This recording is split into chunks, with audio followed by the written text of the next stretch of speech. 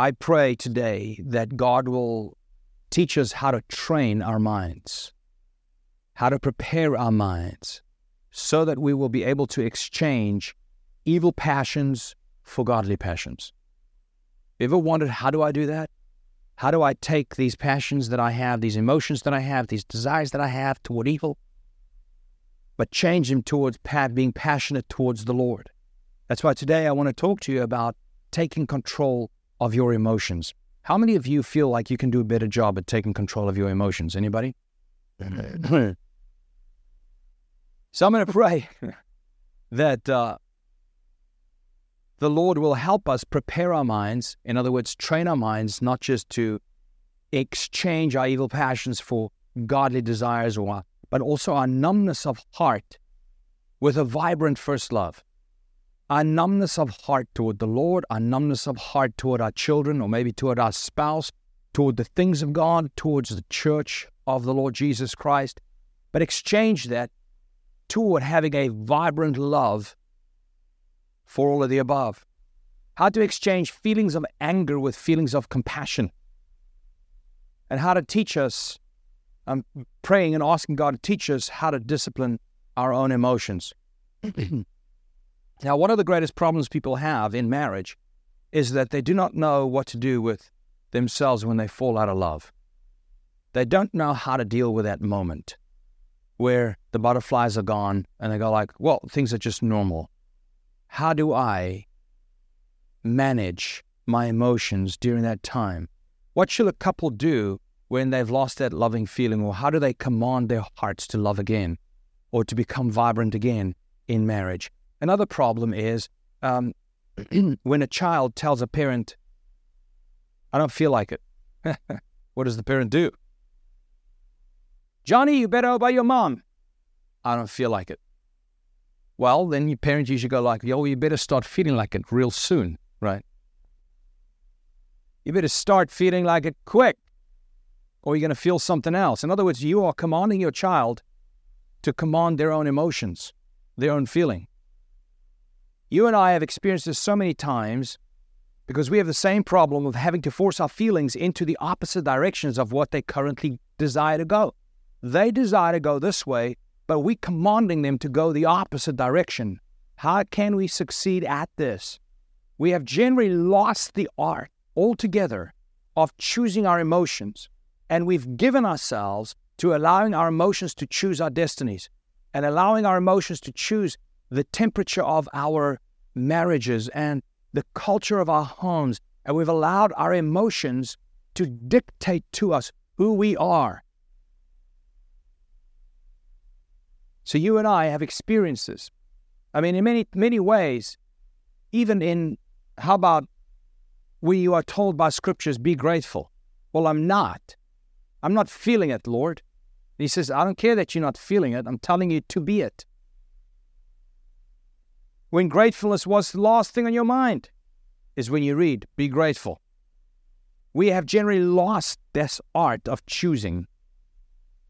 You might say, well, Jacques, I don't believe that you can actually command an emotion. Well, I agree that we've never been taught how to train on how to command our emotions. We haven't had that training, yet Scripture consistently commands us to have certain emotions that we don't have. For instance, here's a short list of emotions the Bible commands you not to have. It says, do not hate, which is really an emotion, right? It says, do not fear. That's an emotion. So don't have that emotion. Do not be anxious. Do not be envious. Do not be jealous. Have no evil passions. But I have them. Well, tell them to stop. Well, how do I do that? That's what we're talking about today. Instead of all these negative emotions we are commanded not to have, we are instead commanded to have others. For instance, rejoice always. And again, I say rejoice. I don't feel like it. No. You tell your feelings what you're going to do and what you're going to feel. Rejoice with the one who rejoices. And then walk over there and weep with the one who weeps. Well, how's that possible? I don't know. It tells us to do this, right? Love your enemies when all you currently feel for them is contempt. Love them. Okay. Be grateful. Be thankful. Remain hopeful in all things, we are told. That's a tall order, wouldn't you say? Our problem is we generally do not control our emotions, but instead are controlled by them. This is a sign that I am not led by the Spirit of God, is when I am led by my own feelings and emotion. My feelings and my emotions generally, if not 100% of the time, lead me away from what the Spirit is leading me to. So we have to watch out for our emotions. We've never been told to be led by them.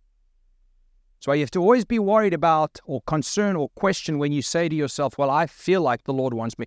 Wait a minute. I don't always feel like the Lord wants me. I'm told by the Lord what to do, right? That is a very different issue. Like, for instance, people go, well, the Lord leads you subjectively. Well, let me just tell you, when God told Moses what to do, did Moses feel like doing it? No, he says, Moses, go to Pharaoh. Oh, God, you've got to be kidding me. I can't even speak well. He tells Gideon, go and conquer the army. He says, are you kidding me? I am the weakest of the weak. You show me one time where God told somebody to do something and they go like, God, everything you tell me all the time just affirms what I've already felt. Like turning the other cheek. I've always wanted to turn the other cheek after getting slapped. It's my greatest desire. Giving them my coat after they tell me to give it to them. Walking an extra mile. That's what I've always desired to do. No, we always desire to do almost basically the opposite because the flesh desires the opposite of the Spirit. So please, it's a highly questionable thing to say, I feel like the Lord is telling me. You either know it or you don't, right? He either speaks to you because it's there or he's not.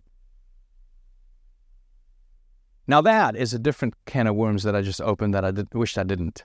And we won't talk about that. We're talking about how to command our emotions, or how to manage them, how to deal with them, what to do with them. How do we get them to change?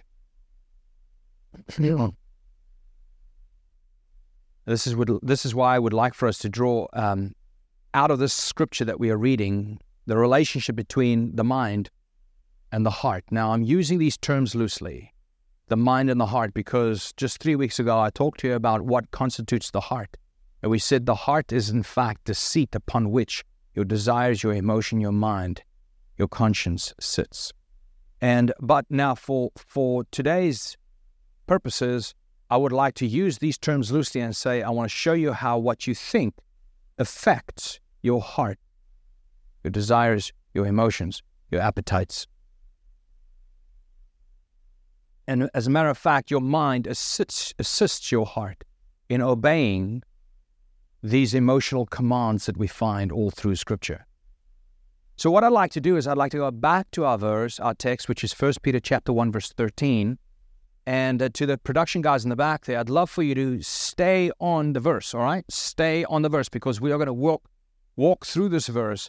First it says, 1 Peter 1:13, therefore, preparing your minds for action. Preparing your minds for action. To prepare means to get ready. Beforehand, before doing something. You first pack your bags before you take off to go to the airport. You prepare beforehand, prepare. As a matter of fact, to prepare means to train. When an athlete is preparing for an event, that athlete is training. And here the Bible is telling us to prepare our minds. In other words, to train our minds before action, because without training it, there will be no action.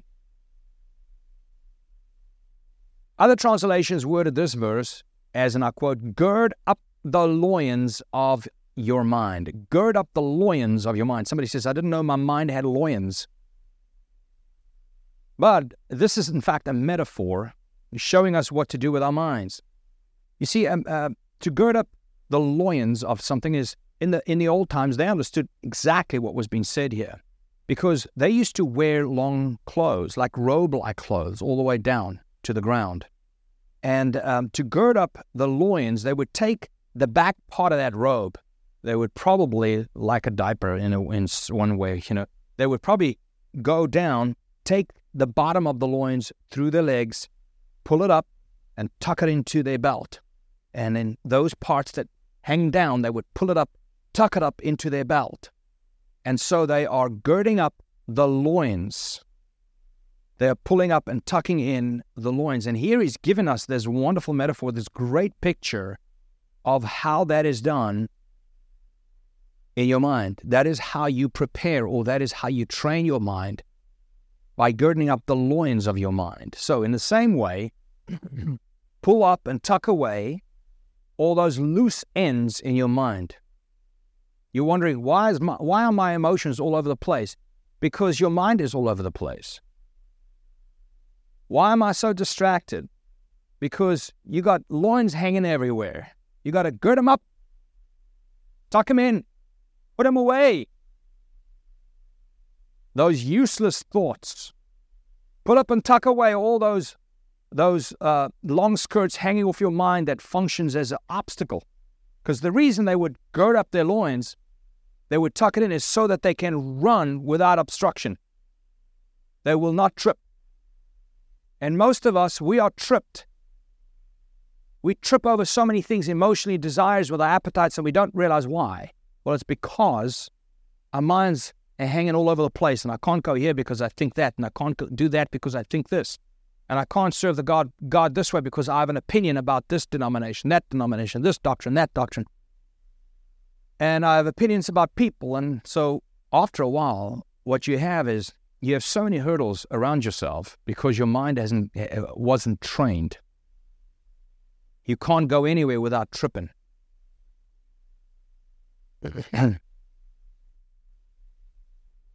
So the plainest way of saying it is this: put away useless thoughts that are taking up mental real estate. Just put them away. Put away thoughts that are just cluttering your mind. For instance, what if people don't like me over there? What if? What if people are going to be angry with me if I do this, if I disagree with them on something? Literally, you won't believe how many pastors deal with just that question, like why they can't deal with issues people face in real life, at the office, in culture, with their families, in the schools. They can't deal with things because, I don't want people to be angry at me. Pastors can't hold people accountable because I don't want them to be angry at me. I don't want to be unpopular. And so they have all these thoughts, and these thoughts cause them to never really do anything. So the plainest way of saying it is, put away thoughts that are clouding your thinking. Put them away. Put away thoughts that are causing you to be double-minded. Maybe I would have had a better life. Maybe I would have been happier with somebody else. Put away thoughts that are causing you to be distracted from God's purposes. And until you do this, until you start dealing with your mind this way, until you start training your thoughts, you will not be ready for action. You will be preoccupied with how you feel about stuff that do not matter. This is your life. Here it is, folks. This is your station. This is the time in history God has you in.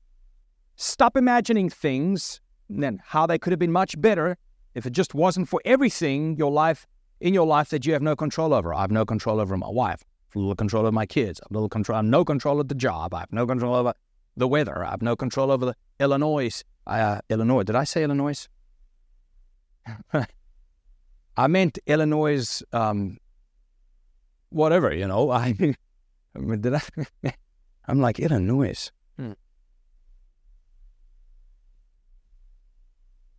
So many things we don't have control over.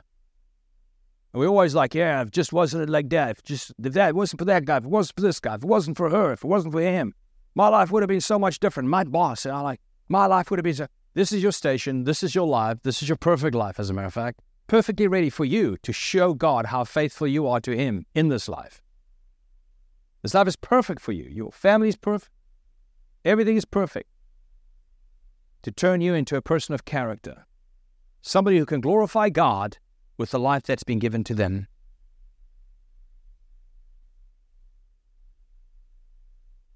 Stop filling your mind with useless longings. The good old times, so much better. Well, my grandmother's cooking was so much better. I'll miss my grandmother's cooking. The TV shows used to be so much funnier, weren't they? Just longing for better times. Life has become so hard for us now, and I don't feel like I even belong here anymore. I know that those feelings come to us all, but hey, what do you do with your mind when you start feeling like that? My whole life's been such a disaster, I've got so many failures behind me. Why are you even thinking about that? How is that helping you in any way?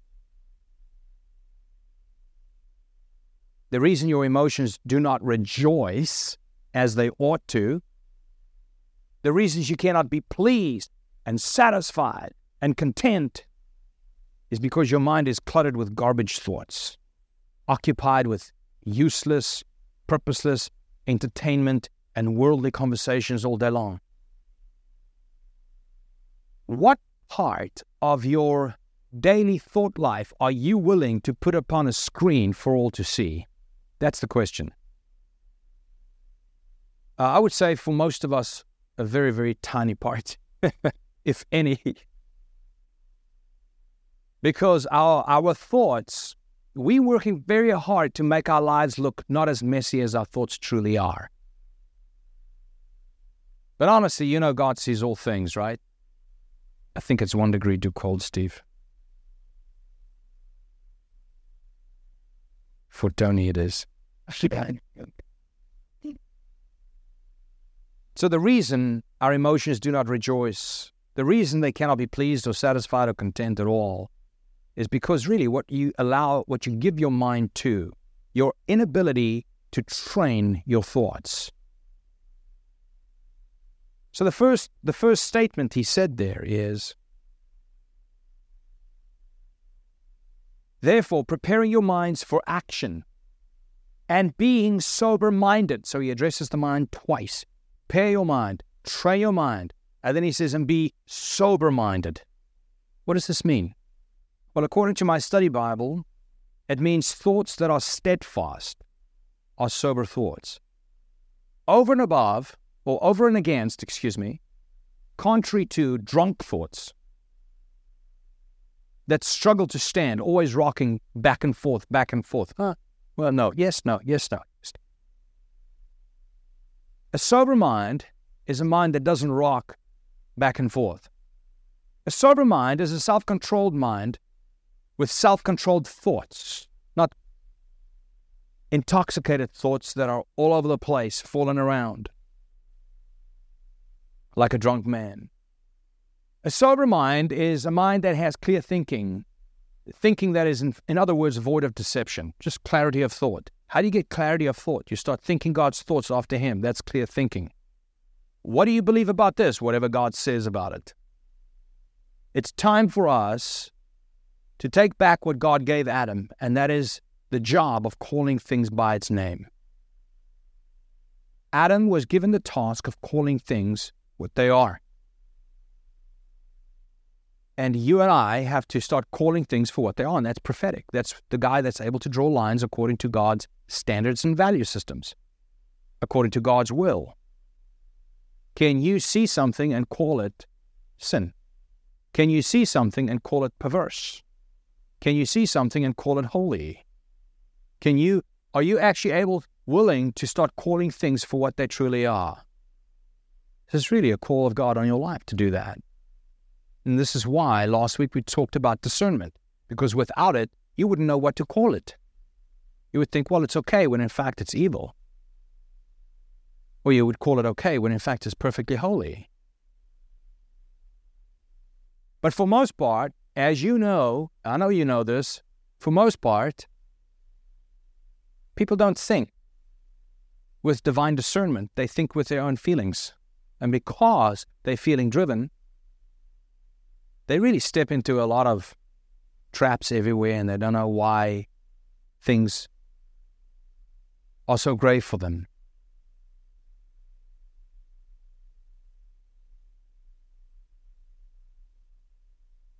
So a sober mind is a steadfast mind, is a controlled mind, is a mind that has clear thoughts, is a mind with moral decisiveness, is very, very decisive in regards to morality. It's not what you see with the celebrity pastors and musicians, this crop of musicians that we have. If half of them are saved, I'd be very shocked. I mean, you ask any one of them what they think about a certain moral issue going on in culture today, they would say what? Well, I don't know, I don't know. God knows, he's the judge, I'm not the judge. Well, yeah, he is the judge, he's already given his verdict. You are the one that's supposed to echo that verdict. Well, I'll leave that up to God. Well, evidently, folks.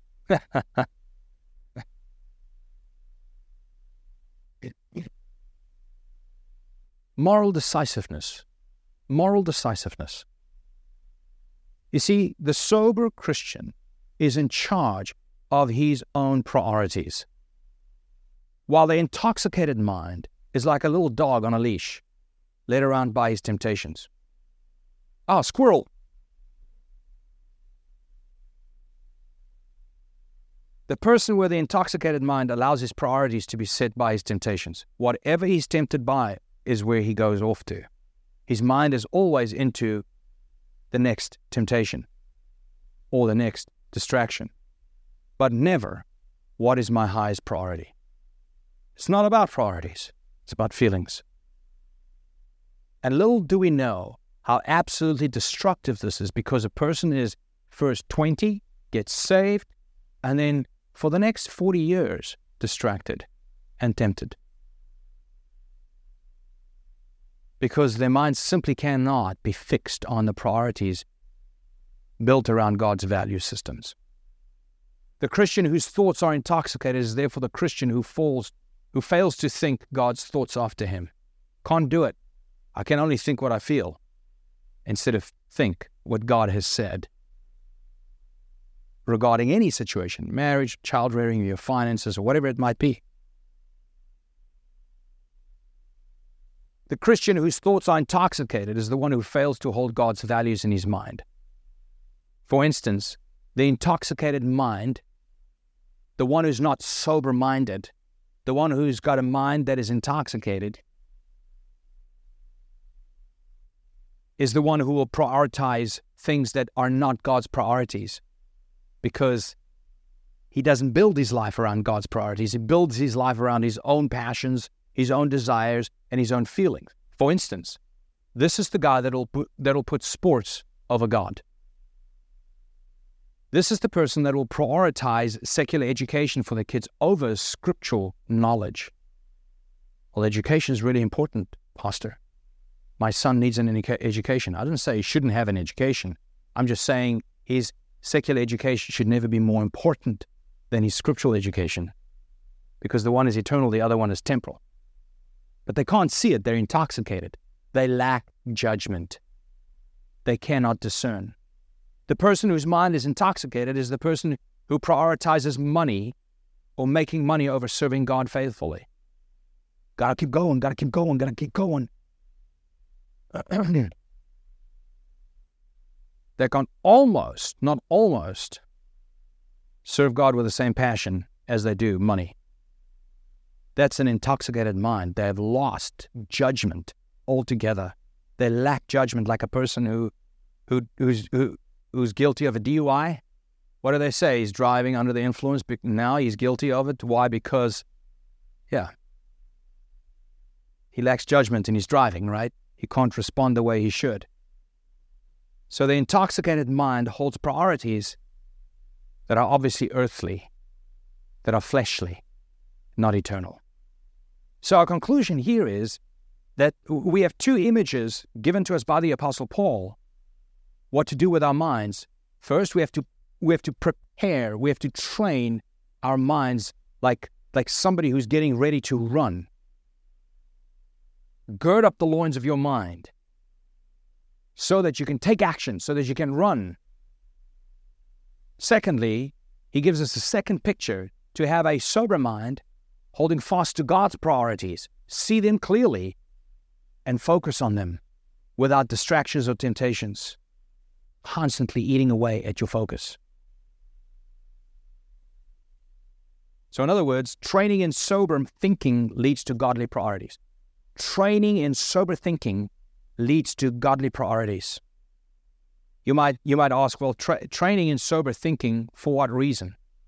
Well, having godly priorities, for what reason? It actually says that in this verse. It says, therefore, preparing your minds for action and being sober-minded, set your hope fully on the grace. Set your hope fully. People who cannot set their hope fully, they have little hope, and they cannot set their hope on the grace of God, is because they're preoccupied with all of the other things their mind is running after, right? Their fears, their regrets. And these people cannot be satisfied. Nothing's ever good enough for them because their mind is so scattered.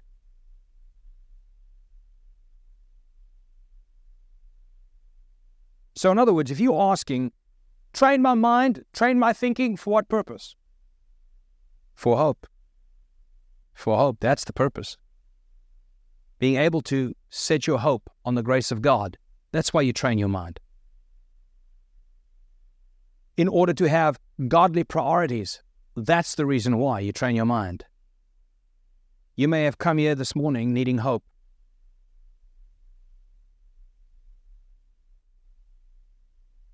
You may have come here this morning needing hope, and here Peter is commanding you to hope fully.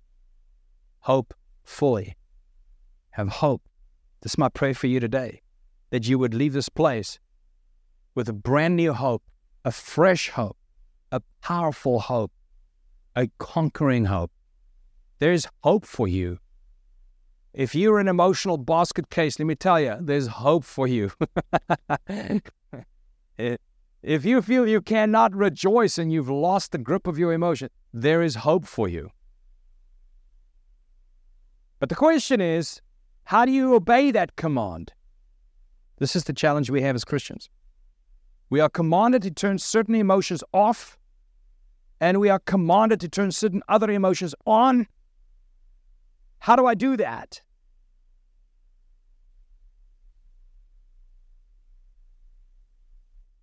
But in this portion, we're drawing truth from Peter's counsel on how to do just that, how to command our emotions by preparing our minds for action and having sober thinking.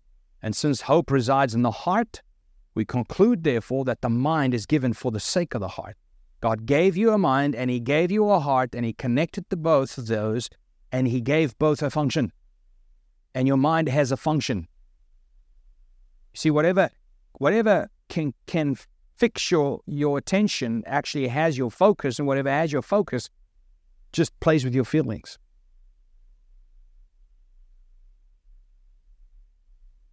So this is the portion that we have to look at. You see, when we are preparing our minds and when we maintain a sober mind, we are in fact preparing our hearts. That's what you're doing. When you protect your focus, when you protect yourself from having an intoxicated mind, when you choose to and work toward and train to have a sober mind, you are in fact guarding your heart. Above all things, guard your heart, and that's what you're doing. You are not guarding your heart by putting things in front of you that is not God-glorifying. You are not guarding your heart when you allow your mind to have thoughts of vanity. When you have thoughts of disgruntled thoughts all day long. That's happened to all of us. You just walk around the house all day long, just grumpy and complaining and trying to find the next mistake, trying to find everybody else's fault and trying to find what else causes my life to be such a dumpster fire. Let's look for the next thing to complain over. You know, folks, and this is the thing. You know what we have lost completely in the church today? We have lost completely the ability to be corrected. When there's a group, and a group is being corrected, everybody shouts, "Amen, Pastor, preach it, preach it." Why? Because that person's thinking about everybody else but themselves. You walk up to somebody and you say to them, "Hey, by the way, this verse right here, I really believe that you should consider maybe coming to the Lord over that, because it's evident that you are breaking this verse." How dare you? Nobody can be corrected anymore. It's America. Come on, free spirits, you know. And we're all our own person. Don't you tell me. It's no longer possible in the church today. That's why people no longer do it. So since hope resides in the heart, we therefore conclude that the mind is given in order to impact the heart. You see, your mind serves your heart. Your mind impacts your emotions. And when we prepare our minds and we maintain a sober mind, we are in fact dealing with our heart. We are being faithful over our hearts. It is very important to know that Christianity is not a dead, dry set of doctrines. That's not what Christianity is. Christianity is about a heart that responds in love, trust, and repentance to a loving Father in a relational way. That's Christianity. Doctrine is given to you so that you can see something about God which causes you to react to Him differently, respond to Him differently. Every single time God pulls that curtain open a little bit and you can peek through it and you can see something about God, boom, it changes you. Every single time, just about, people see God, they fall down on their knees. They fall down prostrate. It impacts you so much when you see something about God. That's why doctrine is important. Christianity is not dead, dry set of doctrines. No, it is in fact a vibrant relationship with the Almighty. But you get there by seeing something about Him. And you see something about Him when you understand a certain doctrine.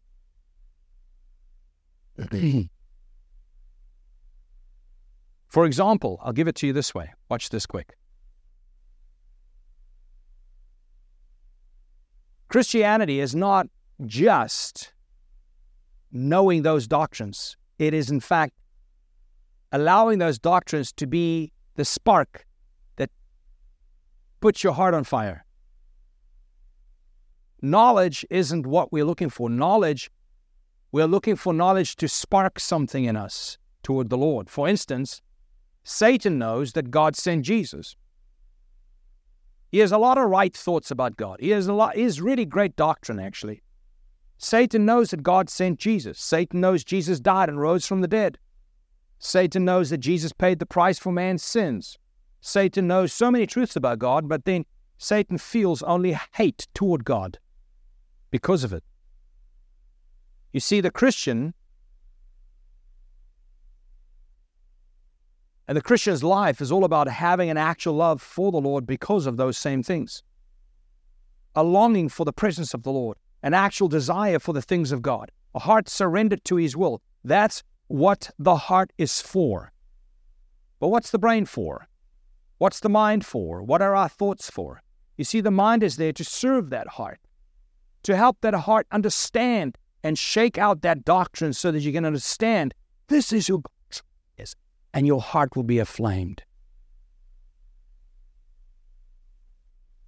We know certain things about God so that our hearts, our emotions, and our desires can properly respond to God. We are given certain doctrines so that we can know certain things about God, and that knowledge of God births that desire you need. So don't ever trivialize a hardcore study to discover certain doctrines about God, because that's how He pulls that little curtain away, so you can see something about Him that is absolutely glorious. I'm so excited. Our homeschool co-op this year, they have a theme, and their theme is the attributes of God. So important to understand the attributes of God, the aseity of God, the eternality of God. There's so many things about God. When you see it, it does something to you, and it causes you to have high praise and high worship, because now you're serving a really great God, greater than you would have known before knowing those doctrines. Now, as a pastor, I can tell you that the most pressing counseling needs people have is about how they feel. It's like, I've never had to counsel somebody. Well, I've had to counsel somebody for one or two things. One thing, I've had to counsel them because they had a feeling about something. And number two is because they no longer had a feeling about something. It's like, those are the two things you have to counsel people over, right? I don't feel like doing it. Or I feel like doing it. Whatever it is determines whether you are right or wrong. Right? But it's always about how we feel or how we should have felt, but we don't feel. It's about their emotions. I no longer love my spouse. I feel numb towards the Lord. I feel angry and vengeful. I feel depressed, despondent, disillusioned. I'm fearful. I feel rejected. I'm hurt.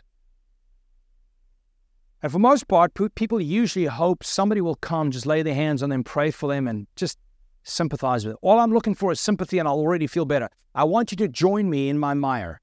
I want you to join me in the slime. I want you to jump into this pool of mud with me, and that will make me feel better. At least we both feel horrible. It's like socialism. Let's all be equally poor, all right? Oh, then at least we're equal. And for most part, that's what people are looking for. But the real biblical counsel is the case that would say, what is your strategy? What is your strategy? That should be the real biblical counsel. Okay, so I know you feel this way and you shouldn't, or you should feel this way and you don't. What is your strategy to change where you're at? Now, how can we change this constant discontentment that you're dealing with in life? How can we change? How can we get you to start rejoicing in what you are going through? What is your strategy? How do you plan on warring against this numbness towards the Lord? Warring against this numbness towards your spouse? Warring against this fear or this anxiety, or warring against this hopelessness that you find yourself in? Warring against the loss of love towards those you ought to love? The Apostle Paul's counsel to anybody struggling with this is this: prepare, in other words, train your mind for action. And now make sure that you are sober-minded. You do not toss to and fro. You're not falling around like a drunk man. You can't take a stand for anything. Don't ever trust somebody that cannot take a stand. They're intoxicated in their thoughts. They have no value system. They're guarding themselves from being rejected by those they're going to disagree with. Don't trust that person. How do you plan on warring against the loss of love towards those that God has put in your care? You see, the Apostle Paul's counsel is very clear. The biblical idea of having a heart that hopes fully is relentless warfare. It's you staying on it. Guard your heart. Guard your heart. Day in, day out, morning till evening. Guard your heart. This is the most important thing you ought to do with the heart that God gave you. You see, to be the person who hopes fully, you will have to become a person who knows how to gird up the loins of your mind, get ready to run. In other words, get ready, train your mind, train your mind. You don't train after the race. You train before the race. You don't build your house in the middle of a storm. You build your house before that storm gets there, and you build it on the rock. In other words, you prepare. This is a biblical principle. So don't wait for hard times in your marriage. Decide now what you're going to do with your mind while your marriage is still going good. Don't wait to have first lost that loving feeling before you try and regain it. No, keep it going. Tuck away those thoughts that trip you up and cause you to not run. Cultivate a sober thinking. Then he says, on the grace, in other words, set your hope fully on the grace. Set your hope fully on the grace that will be brought to you at the revelation of Jesus Christ. Verse 14, as obedient children. Watch this. This is so perfectly said. Do not be conformed to the passions of your former ignorance. Do not be conformed In other words, don't build your feelings, or don't build yourself around feelings of ignorance. Let me just tell you something. Your ignorance produces feelings. My ignorance produces feeling and passions. And if I conform to those passions and those feelings, then what you will be like is you will look like those people in the world.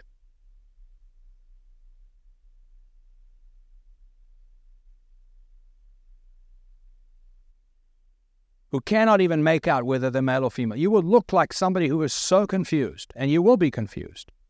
Because building your life around a passion that's rooted in ignorance is probably the most foolish thing anybody could ever do.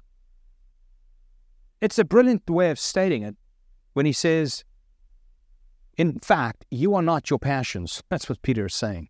You are not how you feel about yourself.